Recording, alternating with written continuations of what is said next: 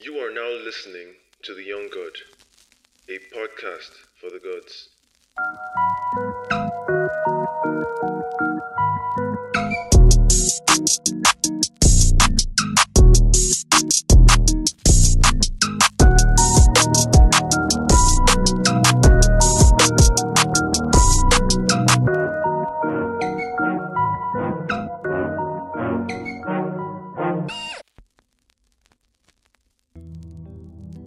Side B of my conversation with Ronald Nzimora took a dark turn when we started to talk about Nigeria and its woes.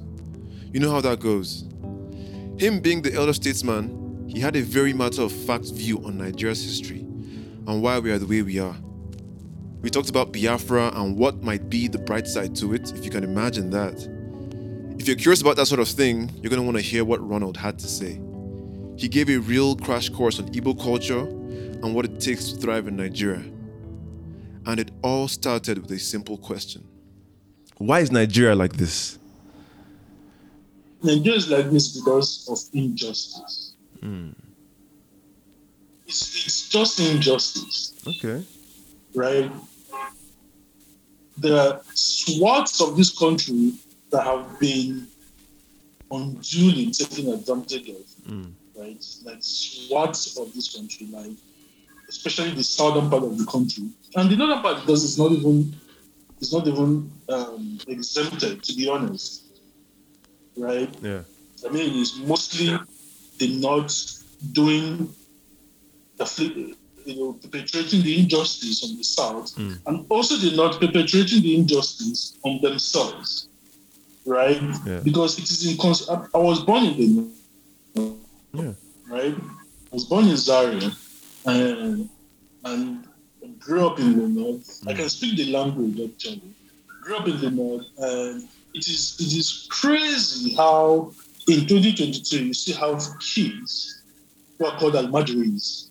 In 2022, roam the streets, uncared for, unattended to, basically with no hope. You're just born and that's it. No school, no hope, no parental care, no governmental care, nothing. You're just condemned to a life of servitude. It's crazy, right? Yeah, I think that's the form of injustice. It's worse than servitude, right? If you ask me. I would describe it as a hellish state. And a hellish state is one where you're confined to ignorance. One, you can't think beyond your mere survival, and then you're turned into a beast of burden. That's a hellish state, and that's what they're in. Yeah. I saw someone tweet about it last week. I was like, this is 2022 for God's sake. This is 2022 for God's sake. Right? And, it's not just that. I mean, there was a civil war fought in this country. First of all, people from a particular part of the country, our part of the country, were slaughtered in their hundreds of thousands. Slaughtered. So they move back home, and then you bring war to them, and now kill 3 million more. And then you systematically underdevelop their place. You keep their place militarily occupied since 1970. It's injustice. Yeah. It's like the highest form of injustice. And then there's also the wealth of the country is mined from, and they can't fish, they can't farm, they can't cook. They basically now have to survive, despite the fact that all of this wealth is taken away from their lands, and they get to see almost zero, while their resources that they have to rely on to even stay alive is being devastated. Injustice. The problem of Nigeria is injustice. That is why Nigeria is. Well said. And let me pick your brain for a moment. Let me help you. Let's think very conceptually about this now. Biafra, right? I often like to say that, there's a bright side to everything if you can see it. Yeah. So I look at slavery, for example. slavery, the bright side to it is this rich black culture that we now enjoy. The world now enjoys. Yeah. We look at things like the Holocaust and World War II. I'm looking at the rich Asian culture that we now enjoy in terms of K-dramas, K-pop, anime. They're all a byproduct of, America's occupation and demilitarization of Japan and all these parts of Asia, right? I'm looking at, even in the Bible, if you go to the Bible, I'm looking at what happened to the Israelites. And, you can see how a very bad injustice or a very bad thing worked out for good years later, decades later. So looking at Biafra and what we Igbos went through during that period and the loss and the injustice, what can you imagine is the bright side to that for us? If we can look at it that way, if we can move forward, how can we see the bright side to this? The bright side for me is being able to rise again. Only a few people eventually got to, who were able to find their bank documents, eventually got 20 pounds. Right? But if you take the Southeast right now and you compare it to large sections of the country, the Southeast is a lot better off. Yeah. And it's not because of the government, it's because of the people of the Southeast. Yeah. It's because of the people. So the bright side is our people learned how to overcome adversity. It's a great trait to have as a human being. Yeah. Right? Our people, and then it also made our people to travel. That's why there's practically no country in the world where you're not going to find an Igbo man. Yeah. So put this thing in our people to actually go out, and we sort of have it in our DNA now. Surviving the worst of situations, the worst of situations, and come good again. So it's a great trait to have. Yeah. However, it is a trait that we now need to learn how to harness and make it even more productive. Yeah. Right? Yeah. Also now take this trait and know how to come together as a collective and make it even more productive. Because the other side of it is that it has made us very, very individualistic. So we've gone away from our culture of communal living and community, being very, very individualistic. So now everybody's doing their own thing, their own way. Yeah. We need to get back to that trait and culture of community, so that we can together. Because I know that, if our people were able to do this in about 40 years, right? Yeah. Imagine, and on an individual basis, imagine what we can do together. Right. Do you think the whole boy system that we have in Igbo land is also a byproduct of the traumas we suffered via Biafra? Or has that always been our thing? No, it hasn't.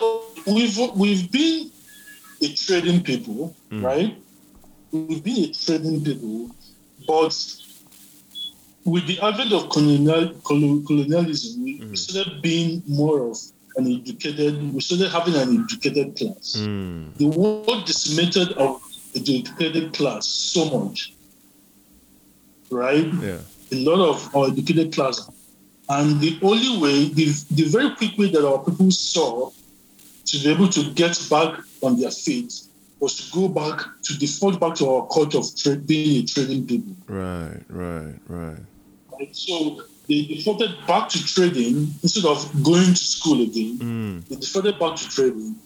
And the way to now lift themselves, and not just themselves, but their brothers and their siblings, that was how the one boy culture, it's been there, right? But it wasn't like as popular as it is that it became over there. Yeah. It became really popular from the 1970s. Okay. Right? And that's why, if you notice, if you know how the different markets in different cities operate, you notice that people from a particular town or a particular group of town do a particular kind of business. Yeah. So, for example, people from Agolo are bread makers. They own bakeries a lot. Okay. Loads and loads and loads. Right? People from Nnewi, obviously, spare parts and motor spare parts and motorcycle spare parts and all. People from Achina, the furniture business. People from there's this town that I'm trying to remember.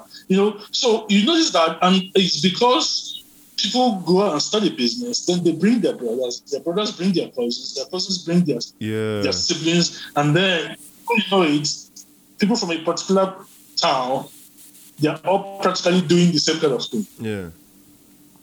And Aba is a fashion town. Aba is the fashion town, exactly. Yeah. Aba is the fashion town. So you notice that. So it is, and it's a great culture. Don't get me wrong. It's a great culture. And again, the reason why it's also a good thing is that it's a way to spread wealth. I'm big on wealth. I'm big on everybody having the one boy system is a superb way of transferring wealth. Yeah. What we need to do is to figure out a way to strengthen it. Now, I don't know. I'm very, very wary about using legalese or legal means, bringing it into that culture, right? Because it can very easily spoil the whole thing. But there has to be a way. Maybe it's something our people have to figure out themselves. Time for shameless plug. I don't do this full time, even though many think I do. When I'm not podcasting, I'm solving creative problems for my clients. I develop brands, I coach, consult, and offer creative direction. And I'm damn good at it too. My unique point of view can be a real asset to your vision, whether you are rebranding or launching a new campaign. To see my work or book a consultation, shoot me an email, avocreative.ng@gmail.com. avocreative.ng@gmail.com. Let's make magic together. What is the mentality needed to thrive in Nigeria? If you're telling someone, these young people coming up now, everybody's like so disillusioned and, they're jaded about how Nigeria is and how difficult it is. But I feel like if you're here, you might as well, when in Rome, you have to like figure out how to, adapt. Yeah. So what would you say is the mentality needed to thrive in Nigeria and go the distance? The first mentality is to understand that the government doesn't owe you shit. And they never will owe you shit. That is the number one thing to understand about Nigeria. That in Nigeria, you're on your own. Yeah. I mean, other countries, people look up to governments to solve. In Nigeria, you can't do that. Yeah. You just cannot afford to do that. Yeah. So that's off. So now that you're that's off, the next thing is to now ask yourself, okay, what do I need to do next? I think that the one thing that helps a lot is that you get an education. A lot of people shit on going to school, right? And I don't like that, right? And I'm not saying it because you should go there to get some piece of paper or anything. There's something going to university or a tertiary institution does for you, right? It helps you know how to deal with people, basically, right? It helps you know how to handle people, even if you don't get really good at it, but it helps you interact with people beyond your family, beyond the things that you're familiar with, right? It helps you begin to imbibe survival traits. Right, you need to learn how to navigate things, you learn how to navigate issues. Every little bit helps. And then, of course, if you get a piece of paper, by all means, please, if you can get it, by all means, do get it, right? Then, and again, if you think that it is not your thing, by all means, don't do it. But I believe that it helps. So before you go on, and just to add to education monologue, is that the most underrated thing about education is this. While I was not the most fond of school, but one thing I know about education is this: if you get the right education to help you do three things: how to write well, how to speak well, and how to think well, critically. Regardless of what you're studying, if you get those three things if you go to a good tertiary institution. Yeah. And that's invaluable in Nigeria. But then again, it's also important to know that that alone is not going to help you. Yeah. On its own, it's going to do little. Yeah. Right? The next thing is you need to learn, you need to equip yourself with the skill that will help you become valuable to the world. Yeah. Very, very important. There are many skills to learn, that learning how to sell is an invaluable skill. And when I talk about sales, a lot of people think it's just about exchanging value for money. Sales is also being able to communicate your ideas. Yes. To sell to somebody else, to make people buy you. To make people see you as valuable enough that they want to do stuff with you. Right? I mean, I get tons of requests, people asking me to partner with them to do business, and I have to reject like 99% of them. But I know that the reason why they are coming is because I'm valuable. Yeah. They know that there's something that my teaming up with them is going to bring to that venture. Yes. Right? So learning how to sell is a critical skill. Learning how to make people buy your ideas, buy your products. You started this podcast, like I said, the first time I was like, I don't know if this is a good idea. It's not like podcasts are really popular now, but if you stick with it long enough, it probably is going to work. Now it's working, right? But you knew something. You didn't just wake up and say, you know what, I'm going to do a podcast. Yeah. You knew there was something in it. You knew that this was an industry. So, the thing is a huge thing now. Yeah. Right? Yeah. I had someone who has been on my case for 2 years to start a business podcast with him. It's been so now I know it's big. So because it wasn't my thing, I really didn't see. I really didn't see what it was going to be because it wasn't my thing. But you saw it. Yeah. So, and it's like that with everything and with everybody. You have got to have some measure of knowledge. You have got to have, and because learning a skill is not just, it's also about knowing what to do, right? Having knowledge in a particular area, right? And basically exploring the shit out of that area that you have knowledge in or you have an interest in, and then making sure, again, because a lot of life is about nuance also, right? Making sure that this thing that you have an interest in and that you're learning, that is going to be applicable 10 and 20 years from now. You don't want something that will be gone in 5 years. Yeah.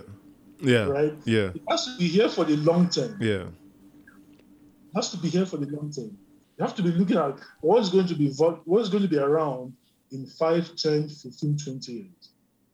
Which brings me to the next point. You need to know how our people are sorely lacking in.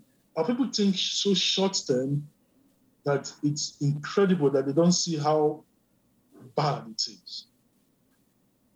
Right? It was like what we're talking about when we're talking about speed. They just want, they're just saying 6 months in the future. If they even see that further along anyway. Yeah. Right? So, and that makes them make short-term decisions. Right? They can't think. I mean, you've done this podcast now for like 2 years. 3 years. 3 years. 3 years. Yeah. There you go. 3 years. Now imagine when you started that you were only thinking about, okay, let's see how it goes in 3 months. Yeah. So in 3 months, maybe you still have 10 listeners in 3 months, and you're like, fuck it, this shit is not going to work. Yeah. So you find something else. Yeah. Right. Yeah. And I've seen people do that many times. Right. So they have a lot of things that they start and dump and start and dump and start and dump. And the funny thing that they don't realize is that time is going. They don't have time. The problem is you think you have time because you are going to die. Yeah. Whether you like it or not. You are just going to die. Yeah. And the worst part of it is you don't even know when. Right? Yeah. But people act like they have forever. They act like they have They act like they forever. have forever. They act like they have forever. So they start something and then they dump it, and then 5 years passes and they've not moved from where they were 5 years ago. Because they're starting things and ending it, starting things and ending it. Two things I'll add because you just brought some things to my mind now. The first thing is to buttress your point on the short-term thinking. I think a lot of Nigerians today, especially those who are not as exposed or as literate or educated, or just don't have the level of our mindset. They can't see beyond their current situation. That's the thing. They cannot see beyond where they are, and that lack of vision is stunting. It makes it so that they make decisions that just don't bode well in the long term, because they cannot see beyond the space they are in. They cannot see anything more for themselves. And if you cannot see more for yourself, you cannot make plans in the moment to reach those goals. So now if you have a population that is filled with so many people that cannot see beyond their present situation, then it doesn't bode well for the general future of the country. You know what I mean? Absolutely. If the individual cannot see beyond their fucking nose, then they're not thinking even. It's not going to affect the long-term future of the country at large. It's telling. Exactly. So I've made it my life's goal with this podcast and with a lot of things I do is when I'm talking to people, I'm saying to you, I'm trying to help them see beyond their current situation. I have the privilege, the grace of God that I'm able to think far and wide about different things. And I understand that many people don't have that luxury. Yeah. So if I'm talking to you or I'm doing a podcast, a lot of the things I'm talking about just help my listeners to elevate their perspective, so to speak. There's more than one way to look at this thing. For example, so just to now segue into the next thing I was going to mention, hard work. People, I don't see the value of hard work anymore. They look at it as suffer head, or I cannot come and kill myself, or people have not. There's a way they say it. People today are interested in everything but committed to nothing. Because hard work is commitment to consistency. It's a commitment to chasing something to the end, even if those around you don't see those possibilities. And a lot of people lack that. They lack that grit, that tenacity, that ability to put your 10 toes down and do what the fuck you're supposed to do to make your life change. And if, like you said, the speed, if it doesn't come in 2 days, in 2 weeks, in 2 months, they move on to the next fad or trend. And that doesn't bode well for anyone trying to thrive in Nigeria. Exactly. Because you have to, people need to know that Nigeria is a peculiar place. It's a peculiar place that you have to go over and beyond the normal in order to make headway. So if you need to work hard, if other people need to work hard, you need to work very hard. Just because you are here. Yeah. Just because you are here. You have to, and then, when I see people say things like, I can't come and kill myself, and all of that, they also don't know that, life is a self-fulfilling prophecy. When you repeat those things, right? And I'm going to start sounding a bit like a motivational speaker, but it's life. Yeah. It's life. It is just what it is, right? When I was growing up and I said something like, I can't do something, I want to say, keep quiet. Keep quiet. Don't say you can't do it. I'll say, how can I do it? He said, because it helps you start thinking about solutions. He said, when you say you can't do something, it forces you to take a back seat. And then you sit back and you're like, woe is me. Because then, I will do something and she will look at me and she'll make a face and she will say, woe is me. She will taunt you for being a weakling. I'm like, oh, mommy, leave me alone. I'll tell you a secret, Tim. When I started this podcast, I knew that I would have to give a lot to get even a little back. I already knew that was the challenge ahead of me. I knew that I was only like, no one in my network knew about podcasts. I knew that, Nigerians were late to the party. And I knew that just as you were thinking it in your head that this is a really good idea, this is a good use of time, I was thinking that as well. And I knew that it would be that uphill climb, and I think knowing that, first of all, already like got me ready for it because I knew it would be hard. People start out thinking something will be easy and then they're surprised it's hard. I wasn't surprised about how hard it will be. You understand? So I think part of that mindset is accepting that you're in a place that is hard and not wishing it was different. That's one. Two was, and I noticed about the Nigerian mindset when I got into maybe my 100th episode, or when I would tell people I'm still doing this, or I'm on season 3 or season 4, whatever. Right now, this is season 5. But like season 3 or season 4, people will say to me, wow, you're so consistent. You're so, and I'll be like, why are you guys surprised? And then it dawned on me that people are so unused to committing to things. They're so unfamiliar with that concept of committing to something that you say you're going to do, that when someone else is doing it, it seems like he's doing something that is so out of this world. Absolutely. But if I see someone else who is doing something for a long time, I'm not surprised. I understand what it takes and what he's trying to achieve. So I'm not even like saying, oh, wow, you've been doing this. I understand. But people don't understand that in general. So it's a shock. It's a surprise. It's like, oh, my goodness. Let's take a moment to pause and breathe. Relieve the tension. Whatever you're doing, close your eyes. Take a deep breath. In through the nose.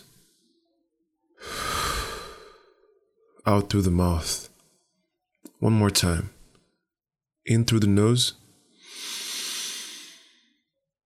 Out through the mouth.